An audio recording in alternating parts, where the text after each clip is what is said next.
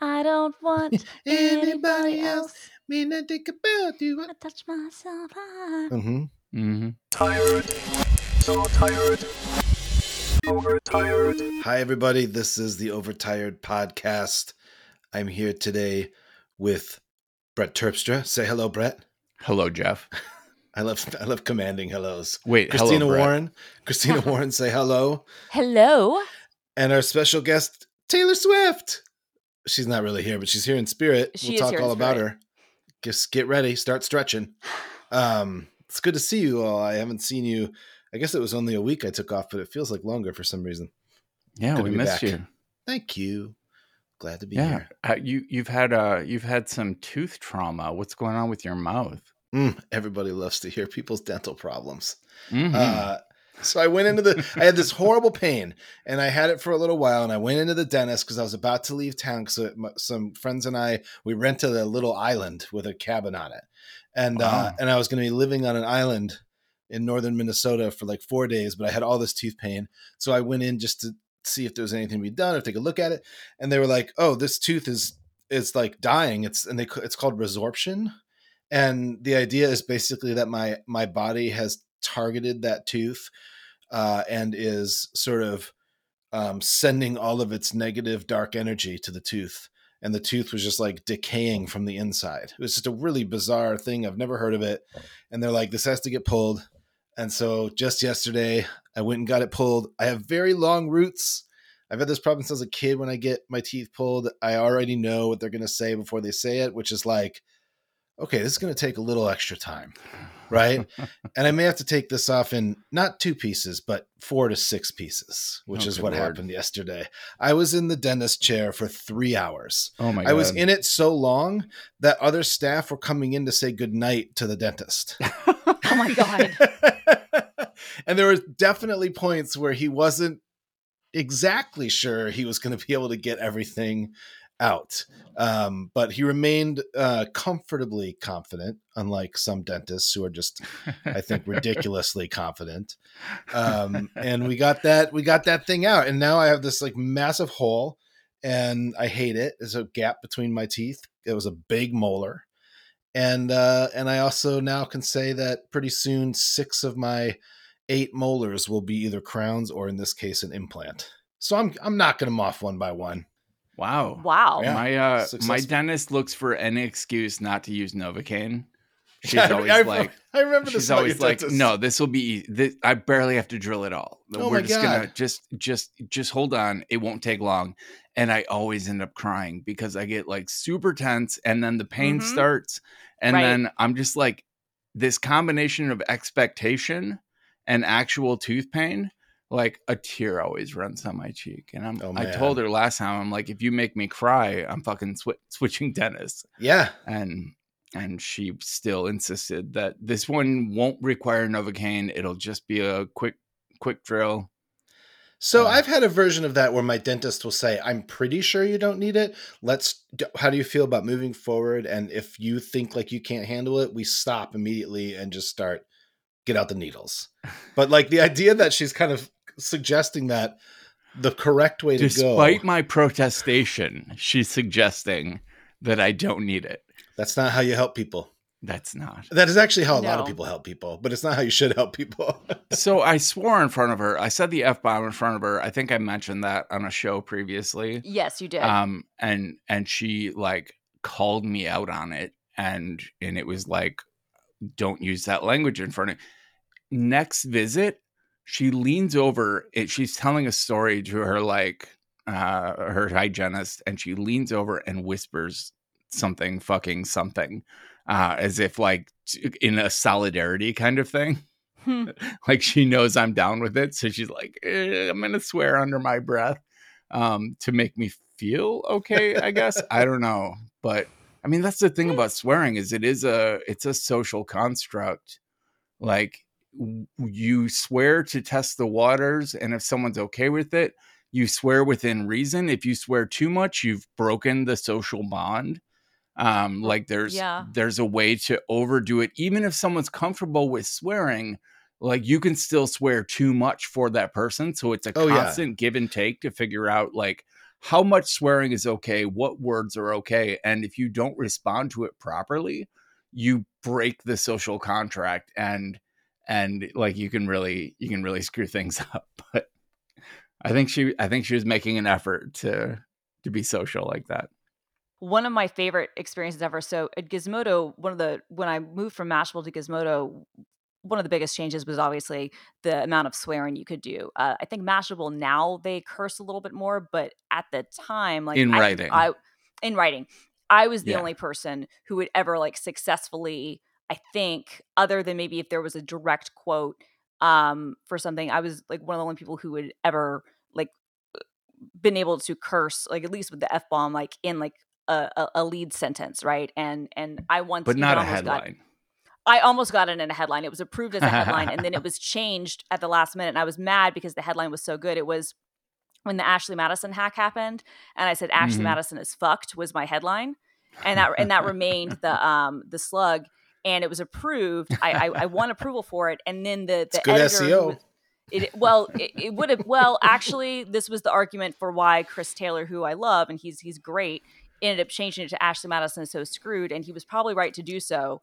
It did better on Facebook, and it got like shitloads of Facebook traffic. And Did you A/B test this? Do you know? No, but Facebook, and I don't know if they still do, but at the time they would not like promote things that had like cursing and headlines, Sure. right? So in terms of in terms of like if we share it to our page, the way it's going to be reshared and other stuff like would be impacted. So it was ultimately probably the right move, but I was I mean, there was a part of me that died inside because I was like, God, it was such a good headline. And I successfully won it. So I go over to Gizmodo. Gizmodo, they curse all the time. It's not a big deal. And my first month there, Alex Dickinson, our deputy editor, great guy, sends out an email who basically saying, look, you're cussing too much. Like, it's fine. We want to do it, but it's losing its value because you're doing it so much that it's like it's losing its edge, and it's just coming across as just kind of cringy.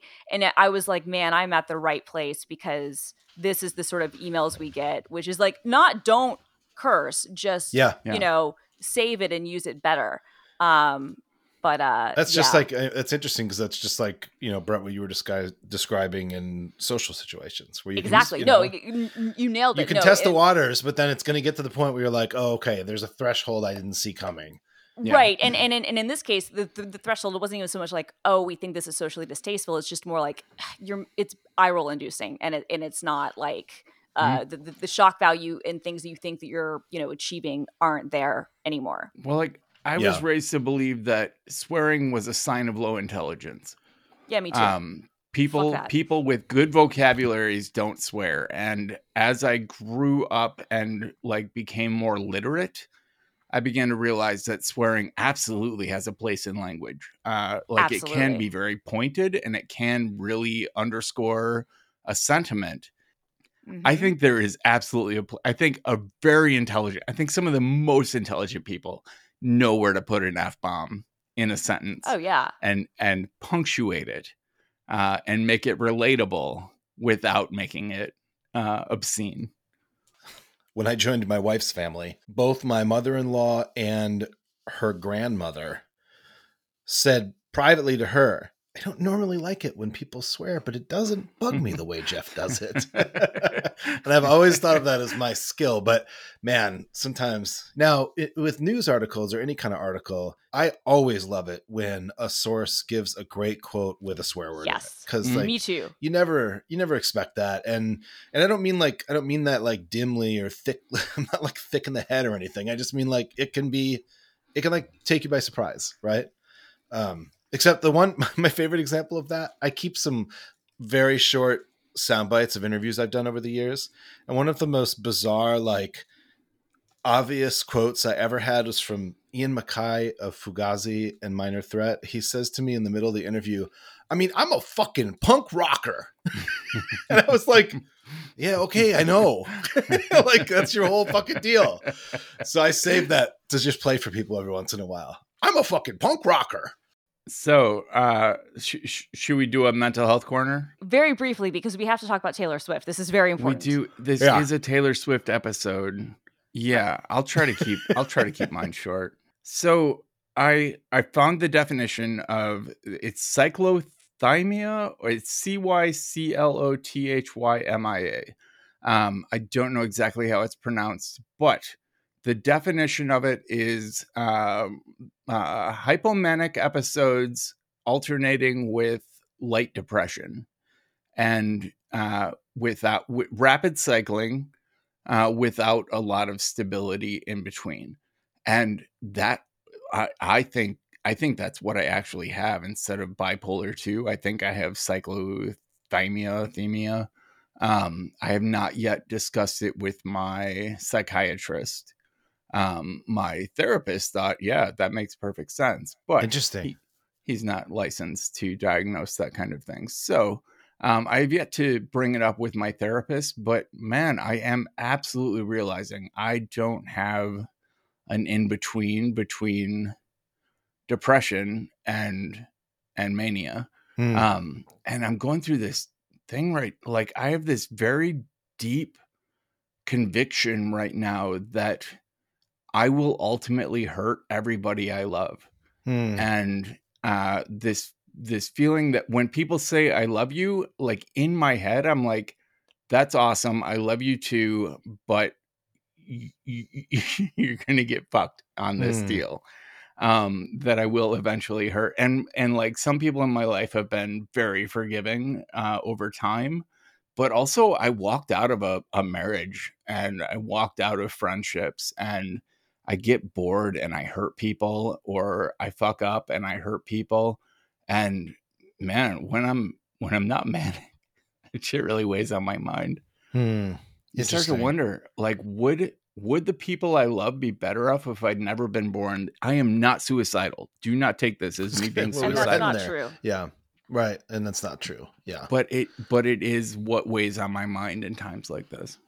It's a question that can only be answered falsely by you. Yes. No, you're right. You're right, though. That's the thing is that it is one of those things where, because I think a lot of us have that question a lot of times, and it's upsetting. I'm sorry that you're having it now. And I think that it is worth, like, weighing on, like, those things that we do that, like, nag at us. And, like, this is like, certainly these are the things that keep me up at night, right? Like the self-loathing parts, like the things where you, like, question every decision you've ever made, and decisions you haven't made, and how you are. And that can be really debilitating. But to Jeff's point, like, it is one of those things where we can only answer it falsely, but the answer is definitively no. People would not be better off. Like, you provide value. Like, there are some people, I'm not going to, like, pretend like that there aren't situations where there are some people where I look back at my life and I'm like, I would have been better off if I had not known them, and if I had not met them, and if they had not been in my life. Right. That's accurate, I think, for everyone. But, like, that's not the case with you, right? Like, even the worst things you've ever done to people, like the good and the other things that you've done with them outweigh that.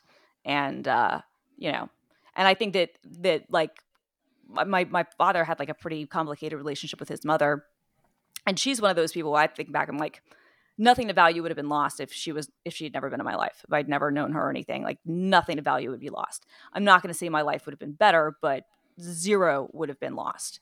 But I think that even him, is debilitating and is, like, oppressive and as hard as that relationship was, in a lot of ways. If you were to ask him, would my life have been better off if she had never been around, he would respond no, right?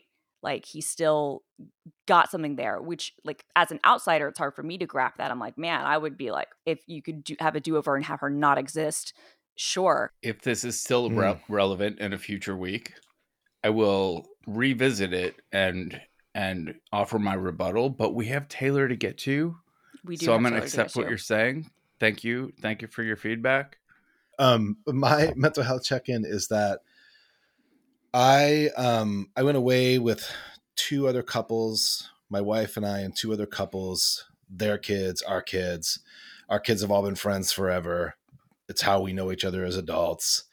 and it is a relationship that has been really just getting tighter and tighter by the years. We've done different vacations together. This time we rented an island in northern Minnesota with like the gnarliest, most delightful disaster of a pontoon boat ever, which had the name Leisure Island if you're classy.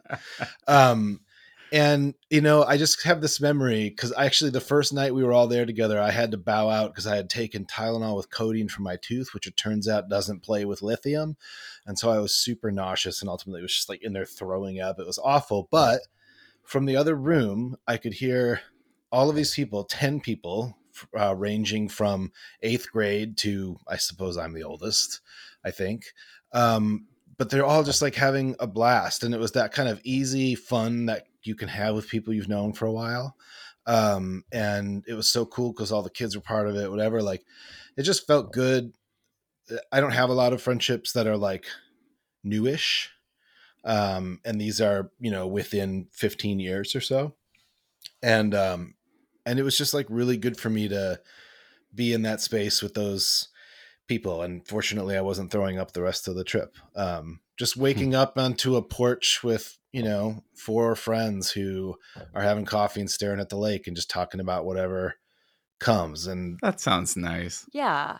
without my wife, I don't know that these things would happen to me. She does a really good job of finding the good things and keeping them close. Whereas I'm more likely to just want to hide. But it's just lovely and wonderful. So that was super nice. That's beautiful. Christina, how you doing? I'm good.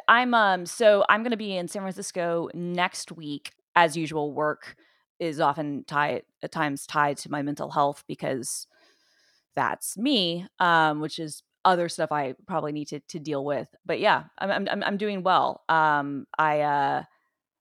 If we have time to get into it, I've been pissing some people off on Twitter, which is always fun for me. So just don't worry, it's all going to be wiped clean in a couple days when Elon's officially in charge. Actually, he's been firing people left and right, hasn't he? That is the core of what Christina pissed people off with. Yeah, that's the core of what pissed them off because I was like basically like good riddance to Parag Agrawal, the Twitter CEO, who I think did a pretty shitty job. A large contingent of a subcontinent did not agree with that. And yeah, so that was fun. Okay, Christina, Taylor Swift, yes, has a new album. Yep. So much more than that to talk about in a way, because she's just like about constellations. There's like extra songs over here, and there's a video, and there's, you know, all right. I know that Brett and I had homework, but yes. I think, and I want to hear from Brett. I have nothing interesting to offer that is original of my own. I really enjoyed listening to the album. I listened to it a few times over. And nice.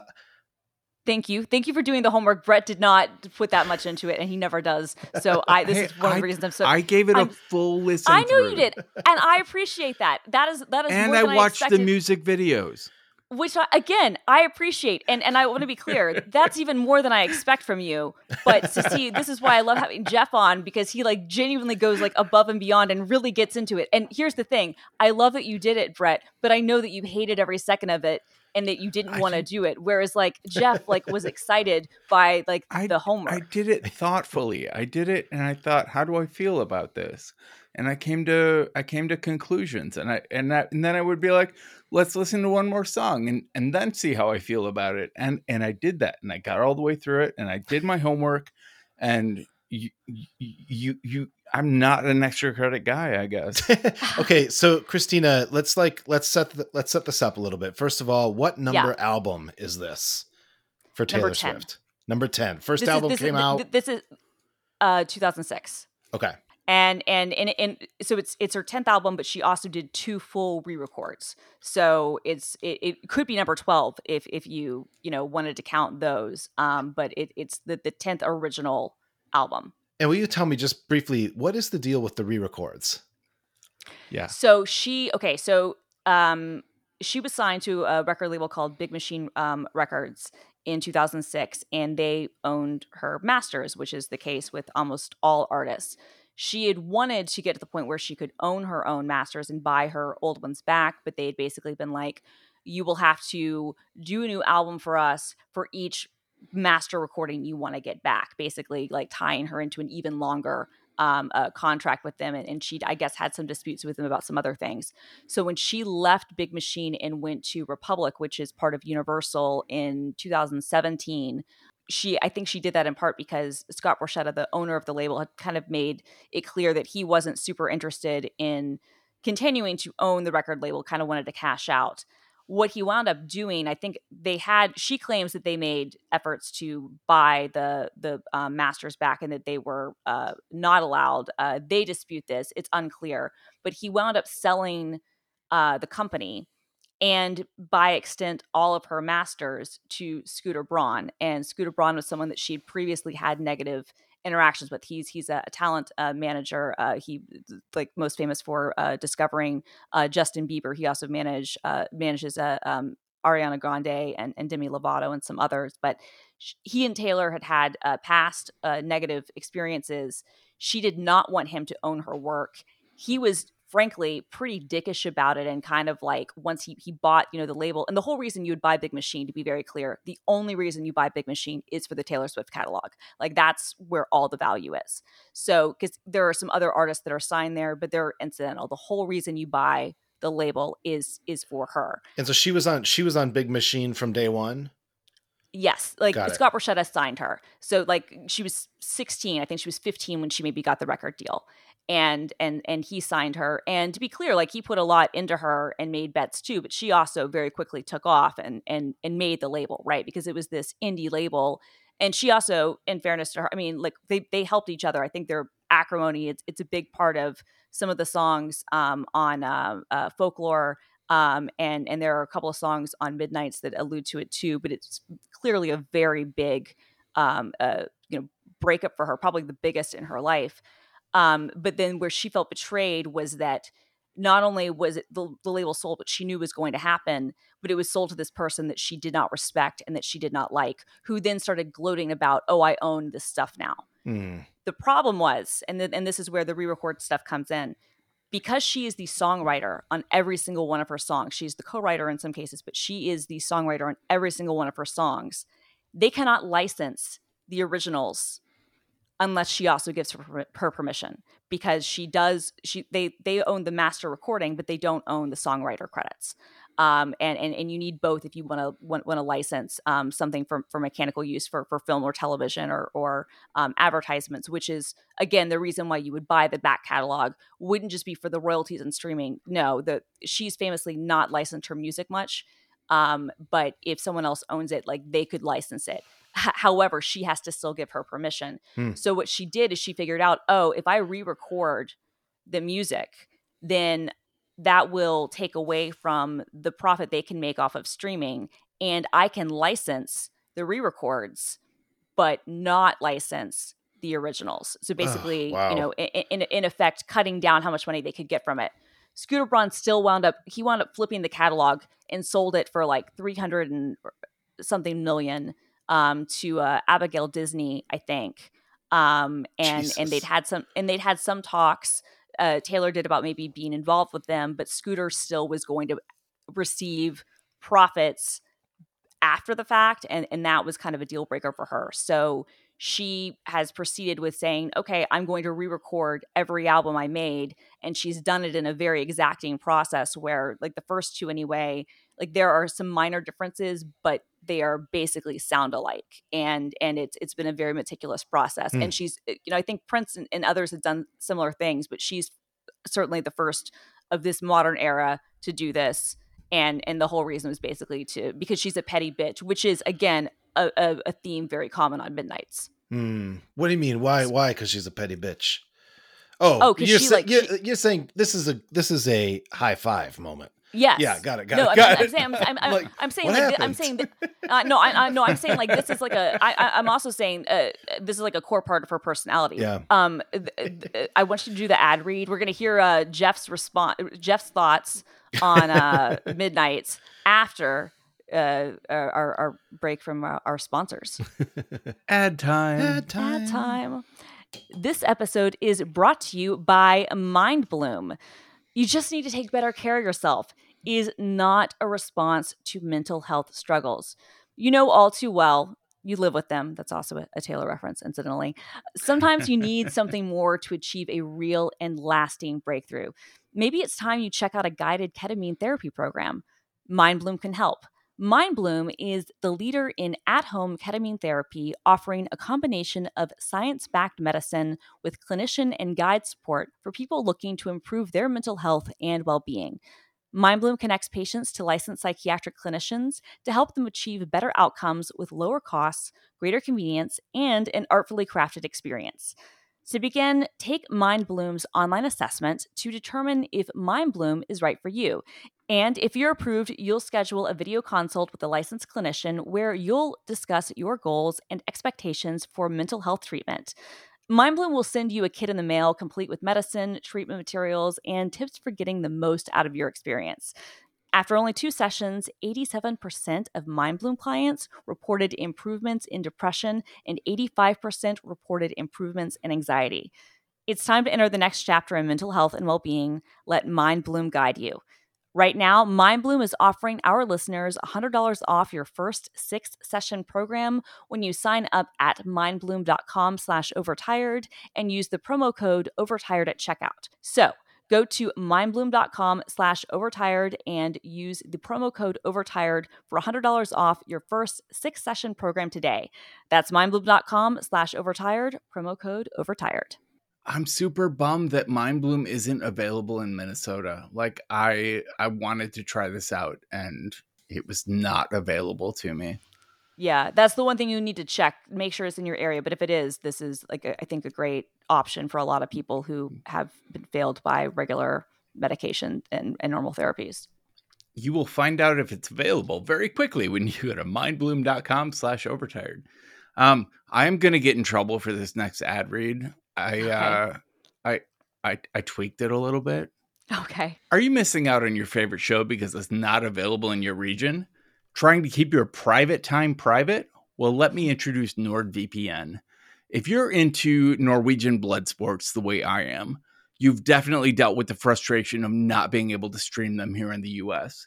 With NordVPN, I can switch my virtual location on my device with one click, and I can access streaming services from over 60 countries at no extra cost. This opens up a Pandora's box of entertaining content, which I wouldn't be able to access without NordVPN. It's hands down the best way to satisfy Nordic bloodlust. You've probably heard that VPNs are great for online protection, but they slow down your internet speed. Nothing worse than buffering when you're on the edge of your seat watching someone wind up for a 5-finger death punch. Luckily, NordVPN is the fastest VPN in the world. I don't even notice it running, so I can stream and browse online with no buffering or lagging. Furthermore, NordVPN prevents my internet service provider from bandwidth throttling, so I have a consistently reliable internet connection. It's the price of a cup of coffee every month, a small price to pay for premium cybersecurity and access to a vast amount of entertaining content from all over the world. Note, may not include blood sports. Grab your exclusive NordVPN deal by going to nordvpn.com/overtired to get a huge discount off your NordVPN plan, plus 4 months for free. It's completely risk-free with Nord's 30-day money-back guarantee. That's nordvpn.com/overtired. Go grab this amazing deal and start surfing securely at nordvpn.com/overtired. Bang, splat, pow, Norwegian blood sports. One thing, when people say the cost of a cup of coffee, one at a time, what's your dollar amount? Christina? Like $5. Okay. Brett? $2.75. You're doing that. You're doing that diner coffee where they give you an early riser with no coffee, but then you pay $2.50 for the coffee. I'm doing a double espresso in Winona, Minnesota. Cost me $2.75. I'm going $7. I mean, because I like, as my former colleague who was female liked to say of me, I like those girly drinks. Yeah, I was gonna say at this point, I don't even know what, because I don't go to Starbucks all that often, so I don't even like know what their pricing is. It's probably gone up though, as everything has. And if you're gonna get a larger size coffee, yeah, it probably is more than $5 at this point. Yeah. How much is a Doppio? What's a Doppio? That's what Starbucks calls a double espresso. Really? I thought that was a Smurf. Yeah. So that's cheaper than like the fancy drinks with the syrups and all the other stuff. Yeah, but it's still. but I'm just saying, for me, that's a cup of coffee. Yeah, that's Mhm. but Doppio. that's not $2.75 though at Starbucks. Now, I don't. If you don't mind, I have a few more questions before Yes. even I have anything to say. And I'm sorry that these are such rudimentary questions, but I bet there are people out there No. that share them with me. So I'm sure there are. you've just sort of bracketed the period of her career where she's with Big Machines, right?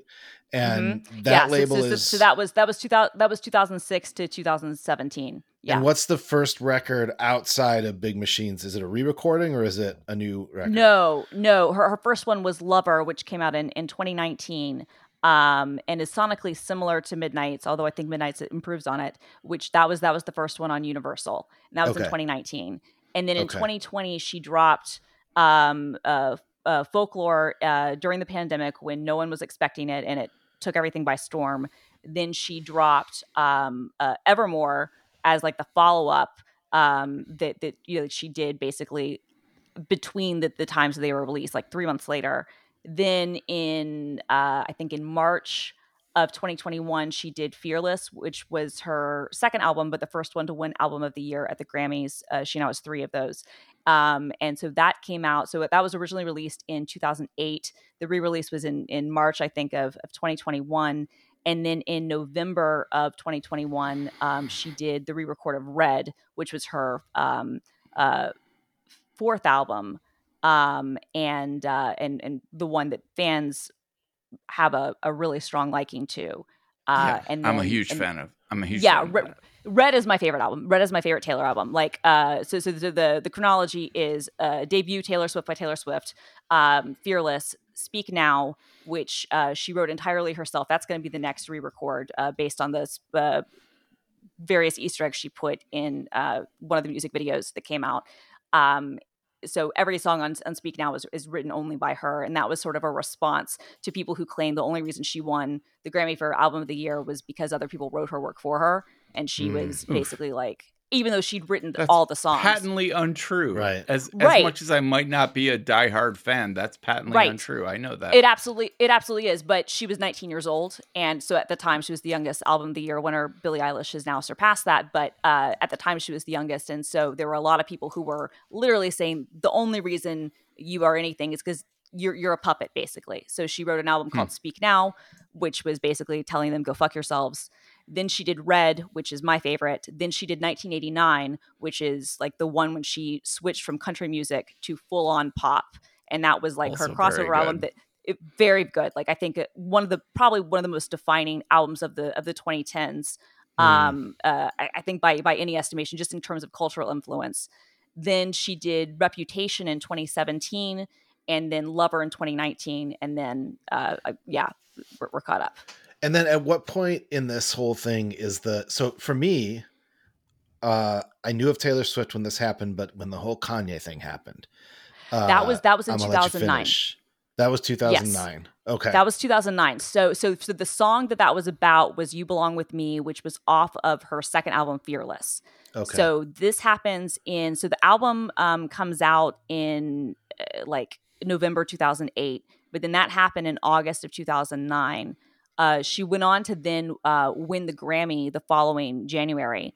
But by that time, she'd already released her third album, Speak Now.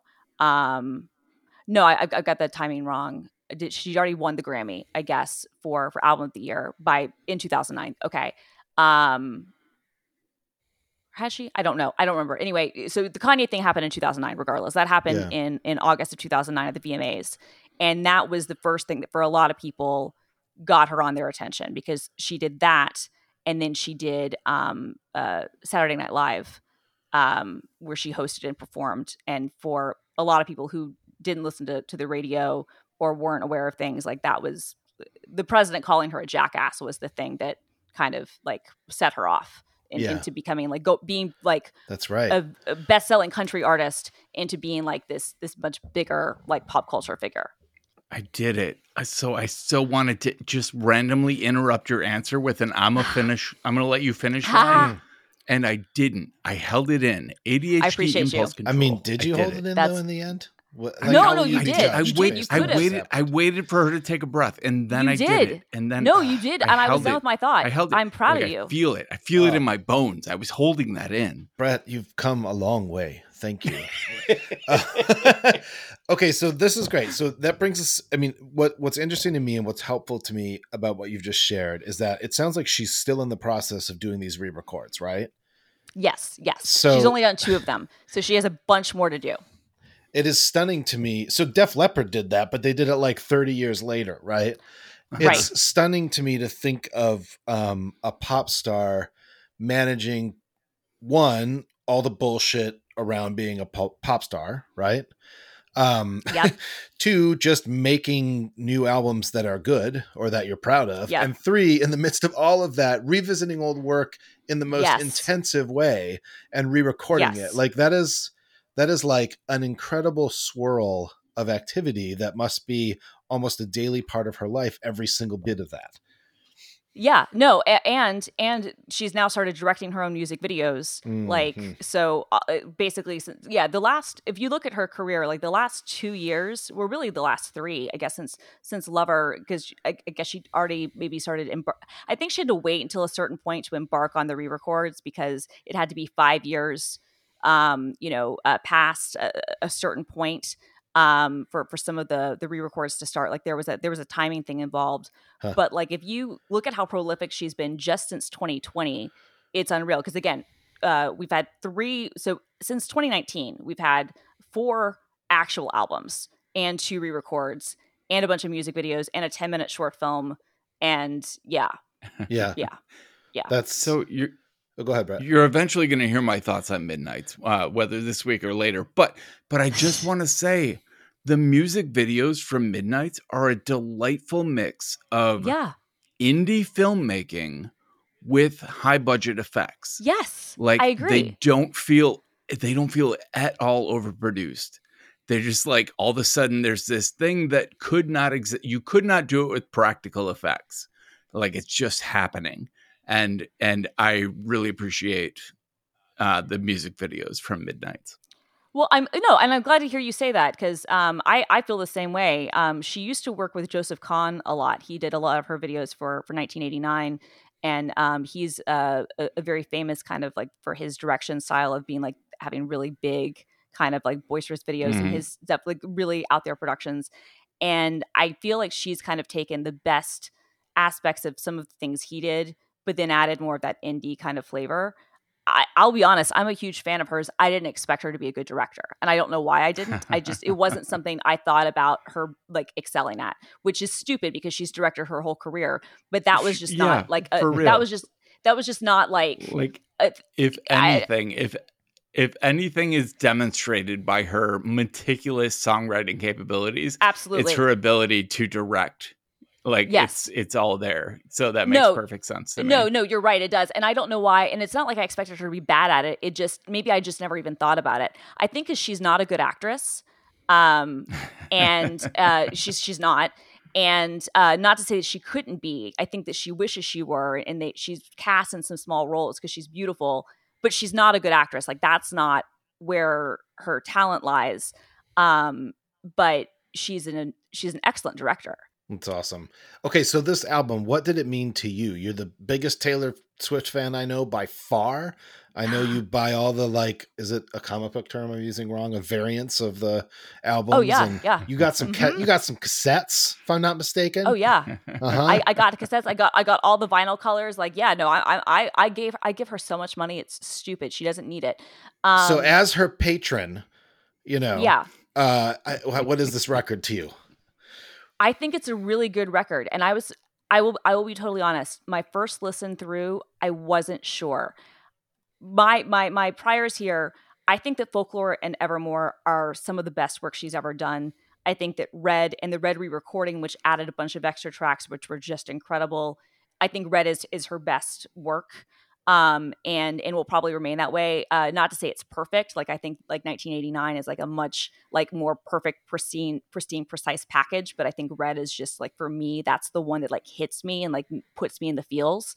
And so those three records having happened, I loved so much, and it opened up this side of Taylor that I was not expecting. Like I'm a huge fan of The National, and I never expected like the two of them to work together.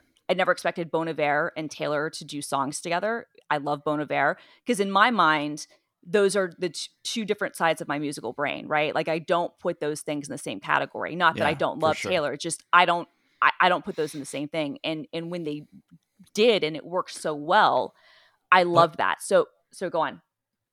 But you do put Bon Iver, The National, and Lana Del Rey kind of in the same category, right? Yes. So this feels like a tendency from Taylor Swift to collaborate with this particular genre of musician. Now it is. But up until 2020, it hadn't been, right? Like she collaborated with not those people, right? Like I think that I think there was probably fear in her part, and she's even expressed this. Like she didn't know if those people would want to collaborate with her, sure. Which seems ridiculous, but you know, I think that honestly, I'll say this: I think up until Folklore, there was still a very strong part of like the music snob kind of music critic part who dismissed her. No matter how, like you didn't, Brett, because you agreed, like you knew how good her songwriting was, but there were a lot of people who completely dismissed her and didn't see her as an artist and was just like, she's just this thing. Then those albums come out and all of a sudden people wake up and they go, oh, holy shit, you are an artist. And so and you can work with these very celebrated, musicians and songwriters as you should. So for me, it was a little bit jarring for her to go much more directionally similar to Lover, which is not my favorite album of hers. Some of the tracks on it are, like, I think Cruel Summer is a great track. I think The Archer is fantastic, but that's not my favorite album of hers at all.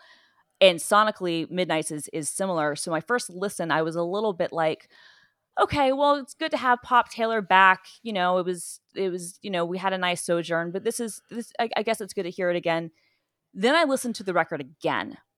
And on the second listen, I started like hearing more things, and I started going, okay, I think this is more interesting than I gave it credit for.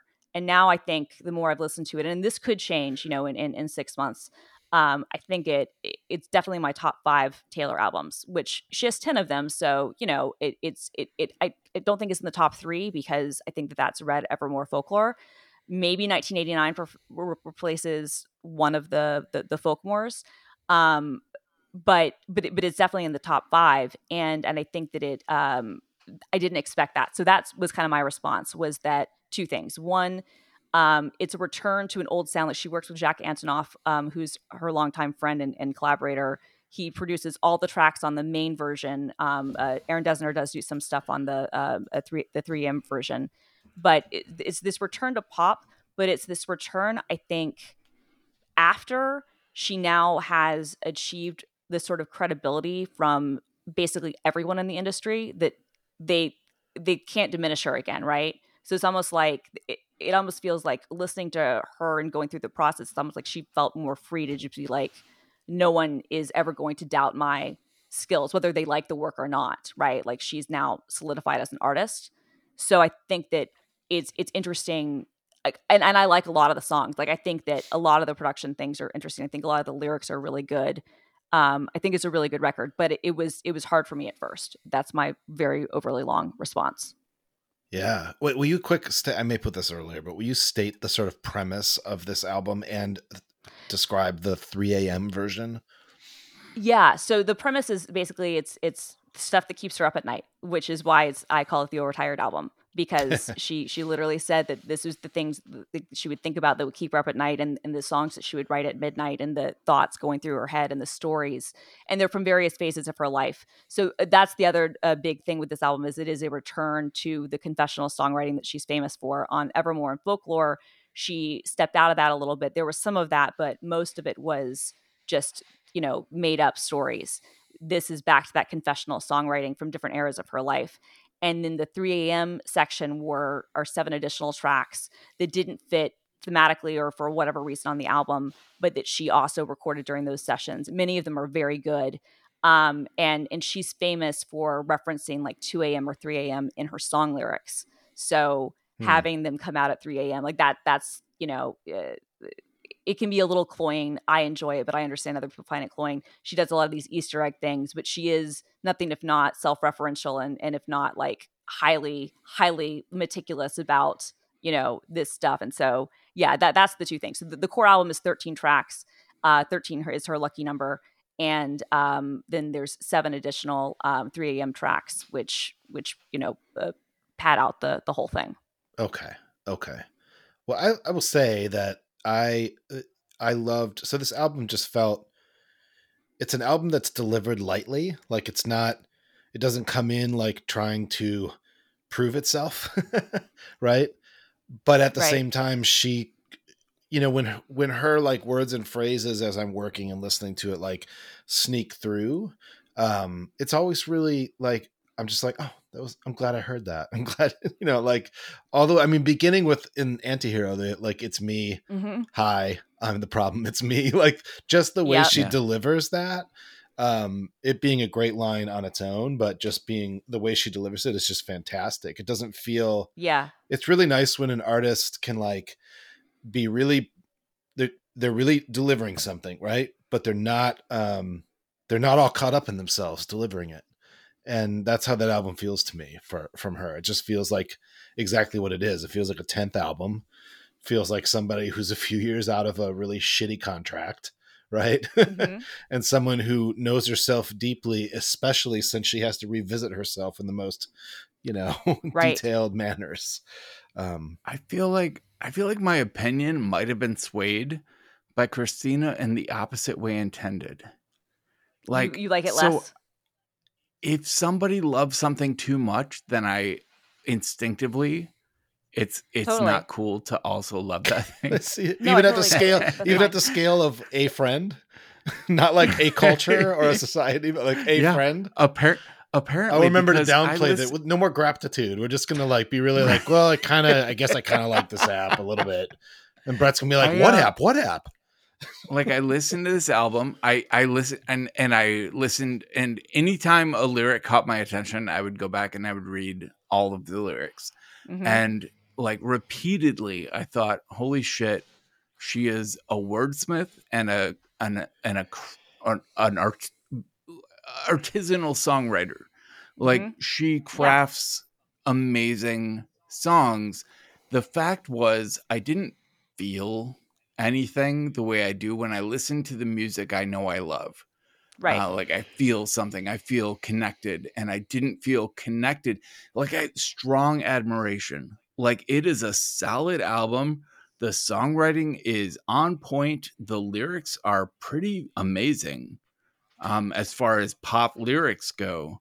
Mm-hmm. But it didn't connect with me on that deep level where I'm like, oh my God, this person, I could have a beer with this person, much the way I could with George W. Bush. Just kidding.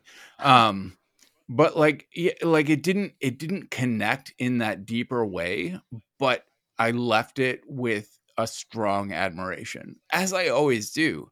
Like I have always known Taylor Swift as an artful song creator.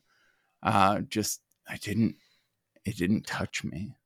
No. Like the Divinyls single, "When I Think About You, I Touch Myself." Right? I wonder how many podcasts the Divinyls have even been mentioned on in the history of podcasts. I don't want anybody else. When I think about you, I touch myself. Mm-hmm. Mm-hmm. So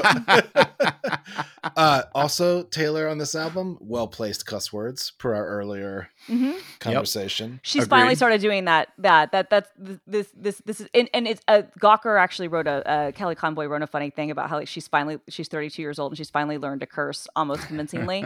and I think that's accurate because the first time she used some of she would curse, we were all like, okay. this doesn't, and she curses in her real life, but it didn't feel right. I think that the Kelly Conboy like nailed it. Like That's they're awesome. well placed. Yeah. Awesome. Well, tell me something. What else do you want to know? What else do you want to say rather about this album? Because here we are. I mean, I want to hear more from you. I mean, because I really enjoyed it. Like I said, like it's not. I think that I don't know. This is a hard album to do in some ways because the last two were so great, right? And brought in a whole new fan base. So in some ways, I kind of do appreciate the risk a little bit of being like, that there are going to be people like Brett who might have really connected with Folklore and Evermore, but are going to have admiration maybe for the art in this, but are not going to like want to listen to this record because they're not going to have the emotional connection. But I kind of weirdly kind of respect that. Like there's, maybe like I think there's a lot of us would have just loved to hear like Taylor and Dessner do more stuff together. I certainly would. But I the one song that really got me, and this is the only one I really want to talk about, but I want to hear your thoughts, is Mastermind, which is the final track on the main version. And it's track 13. And I think that it is it encapsulates. So I've talked before on this podcast repeatedly, like I've done like psychoanalysis of her, which is unfair because I'm not a doctor or anything. This is what we do. Where like it's so clear that so many, like she's still, so much of her psyche and things are wrapped up in like the fact that she didn't have friends when she was a kid. And also the fact that like she is a very calculating and very strategic person. And she used to get really upset when people would say, oh, she's calculating or she's this or that. And like, she would almost like treat it like people were slurring her. And it's like, okay, but you are. And that's what I love about her. Like, I love the fact that she's not like Lana Del Rey is so cool and Phoebe Bridgers are so cool. And like it feels more effortless for him. With Taylor that she's never not tried a day in her life. Like she cares so deeply about everything, which is to me part of the appeal with her. Like she's so type A. It's endearing for me. I understand how for other people it might not be, but for me it is. But to have the song Mastermind where she's basically talking about how it's presumably about her current like long-term partner who they've been together for like 6 years, who basically she's like, I saw you and I basically constructed this entire situation so that we would go home together because I wanted to fuck you. And I put everything together so that it would happen. And you had, thinking that you would have no idea that I put all these things into place. And then the final stanza is basically he knew the whole time that she was doing all of that and still kind of went along with it. But there is a bridge that I think just like it reaffirmed every headcanon I've ever had about her, which is no one wanted to play with me as a little kid, so I've been scheming like a criminal ever since to make them love me and make it seem effortless. This is the first time I felt the need to confess, and I swear I'm only cryptic and Machiavellian because I care. I am interested that there's no. We're talking about the issue with the anti-hero video, and her stepping on a scale that says fat, and the judging self next to her, kind of wagging a finger at her.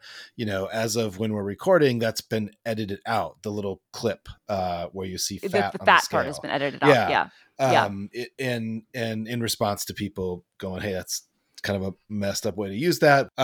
We do not know yet if she will have a statement on this, right? She has not had a statement. It may just be that kind of subtle removal of the. It'll probably be that.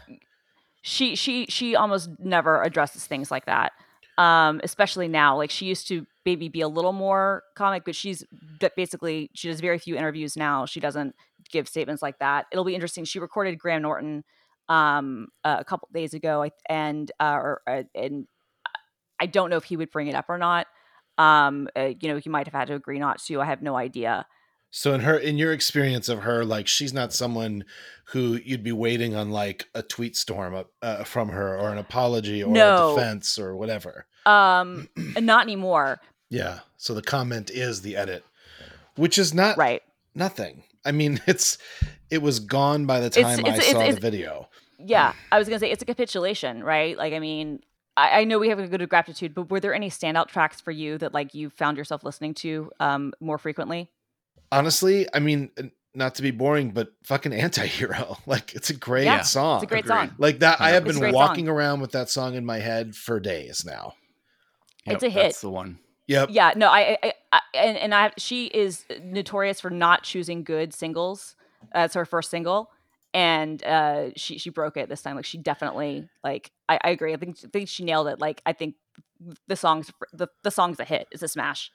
It's great. And then I'm embarrassed I have not tracked the name on this because I have been listening to it just around the house, which is the one where she so nicely drops the F-bombs. Maybe you're on your own, kid. I can't. Yeah, You're on Your Own, Kid, which is a track 5, which is really good. It might be on Vigilante Shit. Yeah, it's one of those two. I like both those songs a lot. Oh wait, we got Yeah. the E's. I'm looking at it now. We got Question, Vigilante Shit, Karma, and Snow on the Beach, whatever that means. Oh, Snow on the Beach is weird but fucking beautiful. So With that's Lana in the Del chorus. Rey. With Lana Del Rey, which is a great song. That's the one I think I'm thinking of. Okay. Yeah, I love that. Yeah, I love that. Yeah. Awesome. All right. Well, that was fun. I also like I like iTunes' little like motion album covers now, and she's got her little Yeah, I like that too. It's a nice touch. Yeah, I like that too. I like it too. And for any listeners out there, if you the lyric videos that she did like this time around are pretty good.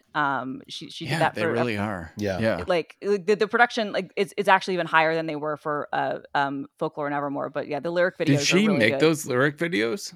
I mean, she or her team does. Yeah. Okay, cool. Yeah, they are good.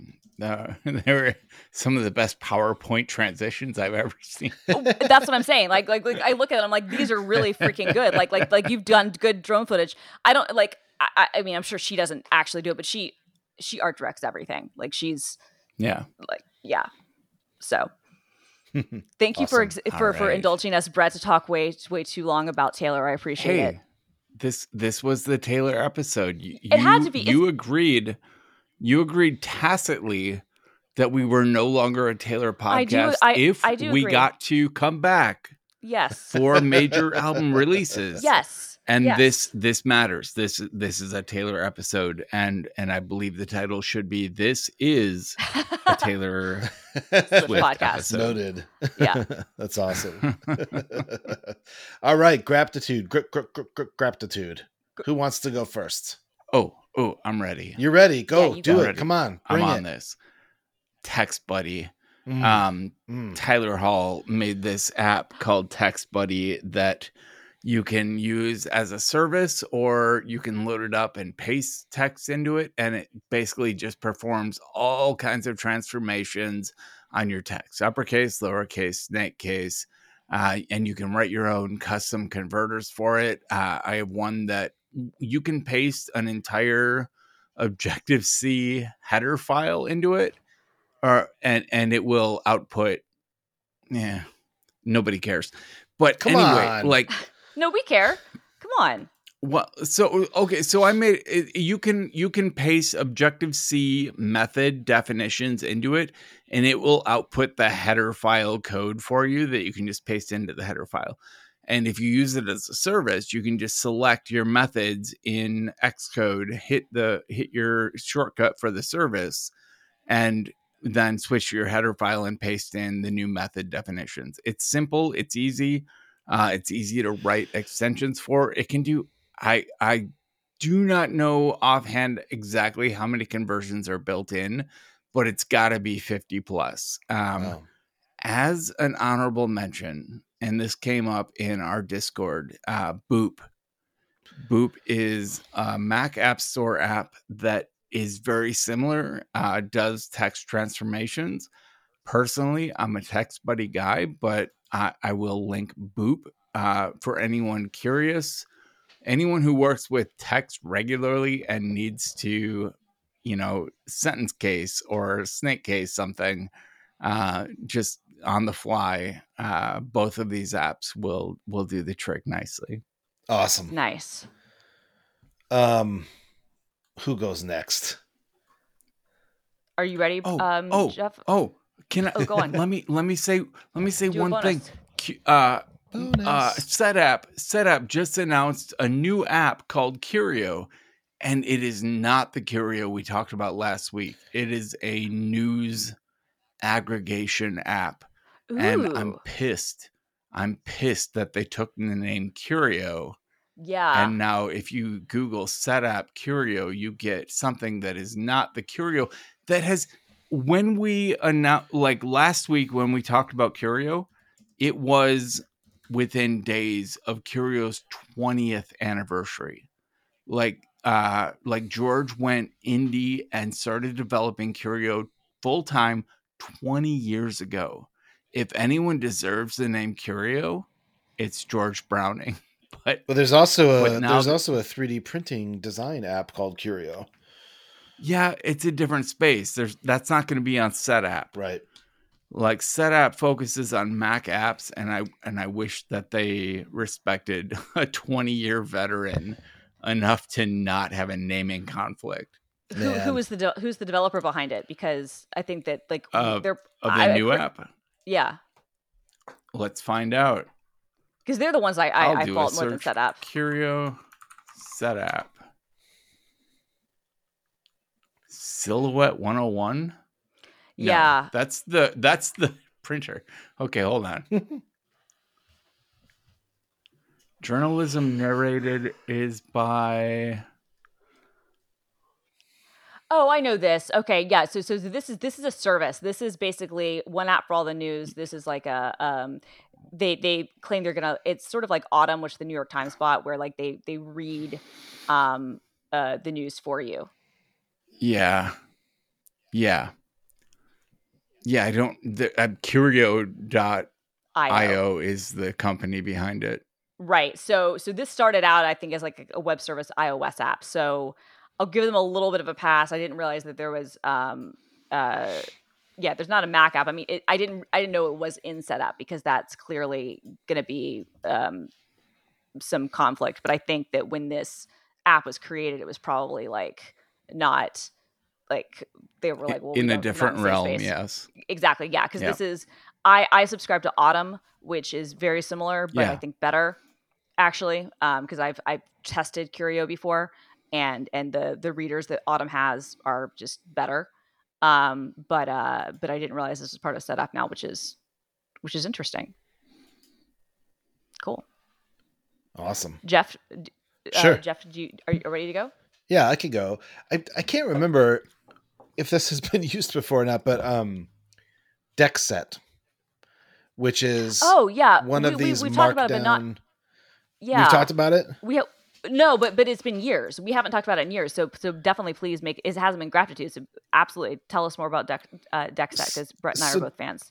DexSet, and there's another app that does this. Brett, you might remember better than me because I think you've talked to me about it. There's another app that does it not as well with the very Java-like interface. DexSet is the more elegant version. So DexSet is essentially just a way of creating presentations like PowerPoint style with a markdown file. And I have loved it for a long time.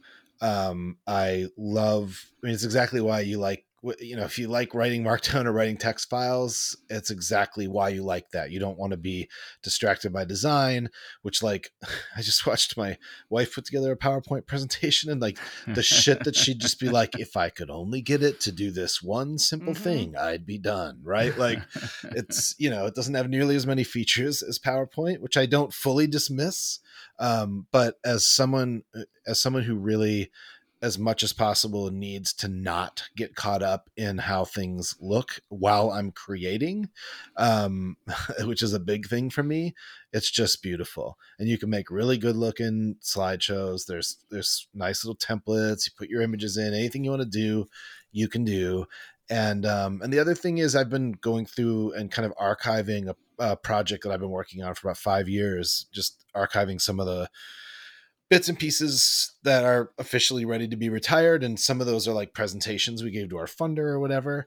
And as an example, I have one PowerPoint where I dragged in some photos and some images that were very large. Somehow this PowerPoint got to be, 2 gigabytes large.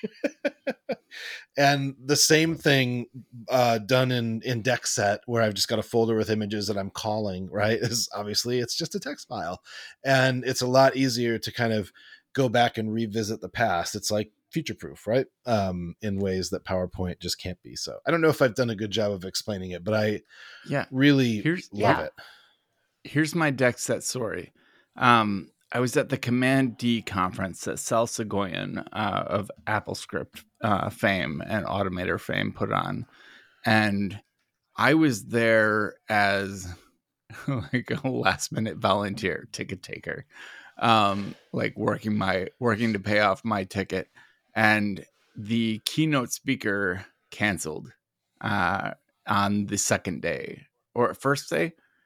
Maybe it was only a 1-day conference. Either way, the keynote speaker canceled and they asked me to fill in same day in the keynote speaker spot.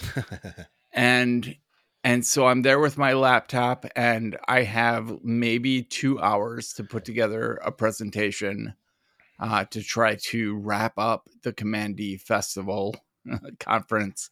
And so I wrote it in Markdown. I used DexSet. I output a deck. I presented it using DexSet on the projector, and it was a breeze. Like for a quick and dirty, very good looking presentation, written in with the simplicity of Markdown syntax, without any fiddling with font sizes or image placement or anything. Everything was just a breeze, and I pulled it off. I think I made a pretty good presentation, but it was all thanks to DexSet. What got me to DexSet was that like I was writing my PowerPoints in text files just to make sure that I had like kind of a grasp on what it was I was trying to say, that it wasn't too long.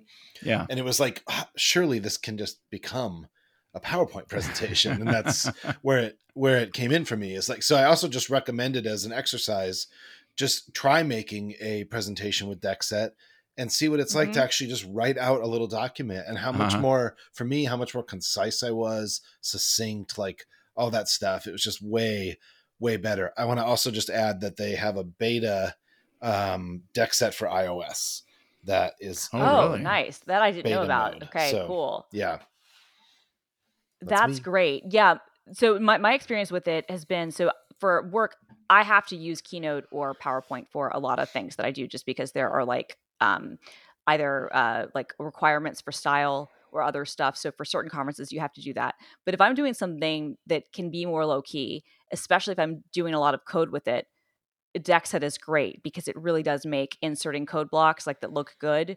Right. One of the best ways you can do that. And that for me was kind of like the thing that kind of got me into it. Was and then I remember bringing it up to Brett, I think, on this podcast, and then he was like, "Oh yeah, I've known about this for years." I was like, "Oh, I was brand new to it." But for me, the big thing was honestly beyond just kind of like the quick and dirty and like being like, as you said, it is a great way of thinking more simply in a document. But for me, it is way easier to embed syntax highlighted code samples with it than it is with Keynote or PowerPoint, where you have to do, like the screenshot process and all that stuff. Like it's a lot easier. And then if you need to make a change to the code, you've got to redo another screenshot and all that stuff, which makes things complicated. Right. Which, interestingly enough, is a perfect segue to my Graphitude, which is a new CLI tool from Charm, who we've talked about before. Like they do Gum and they do like the Charm libraries, like the Bubble Tea and lip gloss, like that help. Basically, it's a bunch of Go library stuff that do really good looking CLI tooling and make stuff really pretty. But they just released this thing called VHS, which lets you generate terminal GIFs or movie files with code. And so nice. it is great. So there's this thing called Eskinema, which will basically capture your output from a terminal in like a high resolution kind of specialty format that you can then share. You can either self-host it or do their own thing. But the problem with Eskinema is sometimes I actually need the video file. And getting a video file from their format is a pain in the fucking ass. The same thing with trying to turn it into a GIF. The other thing is that is fine if you're wanting to actually type out everything yourself and capture it. Like, it's great. This is a little bit different. And then what it's doing is you're writing a script that is basically, they have this thing that they're calling like .tape, which is like their generative file. But you're basically writing a script that is going to say, this is what I want this text output in this recording to do. So I want it to, this is the code that I want typed. This is how long I want to pause. This is the response that I'm looking for. This is how I want to interact with the response. You can customize the font. You can customize like the refresh rate. You can customize like colors. It's been out for 24 hours, so I haven't had a chance to play with it totally in depth. But for a lot of the coding stuff that I have to do, like a lot for presentations or for demos or for videos, this is going to save me so much time. So it's called VHS. It's amazing. And also in that kind of obviously like thinking in terms of future proof, right? Or like, how can I revisit this in 15 years? Like maybe I've still got the GIF, but in here you've written like essentially a little script, right? Yep. That's amazing. Exactly. Right, which exactly the point of like what Deck said is like, okay, because if I need to make a change now, I just change that script. Yeah. Whereas I don't have to go back and re-record the whole thing. I don't have to recapture the whole thing. And what I don't think people have talked about enough, and this is like the problem that they announced it yesterday, and I know their team a little bit because of my previous shout outs, and I did actually a Twitch stream with them last week or week before last about sustainability and open source, and they're really good people. But like, I think a lot of people don't like understand like capturing terminal output is way more complex than it should be. If you want it to be high resolution and like the right frame rate, like I've gotten it down to a science, but it's not easy if you want it to be big enough, or if you want it like to have everything work right. Like it's not as easy as just use like a screen capture tool. Like it's like, no, there's more involved than that. And so this is really going to be great. When most of the times, if I'm making a screencast for any marketing purposes, I script it. Yeah. And it's a pain in the ass to script it with AppleScript or whatever tool you're using. So this kind of tool would be amazing. Yeah, you're going to love this. You're going to love using this for marketing. And marketing stuff is really what this is designed for, right? Like I would not do a full demo in this, obviously. Yeah. This is not what it's for, but if you need like an animated GIF or even like a video, kind of like of a few lines of code, but you want it to be high quality, you want it to be, useful in other things. You can even the way smooth and without a lot of backspacing and pauses. Yes. Yeah, exactly. Totally. Plus what's nice about this too, your output, not only can you output in GIF or MP4, you can also output as like frames in PNG. Nice. So I think what it's doing under the hood is that it's like using like a web scraper like Chrome, and then basically doing kind of like generating the code based on your scripting, and then kind of doing a recording in on that. So it's automating, like you were probably doing something very similar, Brett, with the way you were scripting things with AppleScript. I never got that involved. I was like, I'll use Eskinema and I'll do, have some presets in ScreenFlow, but I never like did what you're doing. But this is like, I think that this is pretty clever. That's awesome. I love it. Also just love all of their stuff. Yeah, me too. I think that their branding, everything about them, like they're really cool. I'm actually going to meet them at GitHub Universe. Oh, nice! I'm so jealous. Yeah, awesome. I know. I wish you could be there. Hey, that Twitch, is it recorded somewhere? Yes. I will find it and link it in the show notes. Great. Awesome. I ran SearchLink on VHS Charm, and it literally gave me a VHS Charm bracelet like thing. I don't think that's what we want. I don't think so. I'll find the right link. No, I'll edit that yawn out. Sorry. Awesome. This was fun. Yeah. All right, people. Awesome. Get some sleep, though. Yeah. Get some sleep, Jeff. Yeah. I'll do my best. Get some sleep, Brett and Jeff. Get some sleep, Christina and Brett. We got it. The system is going down now.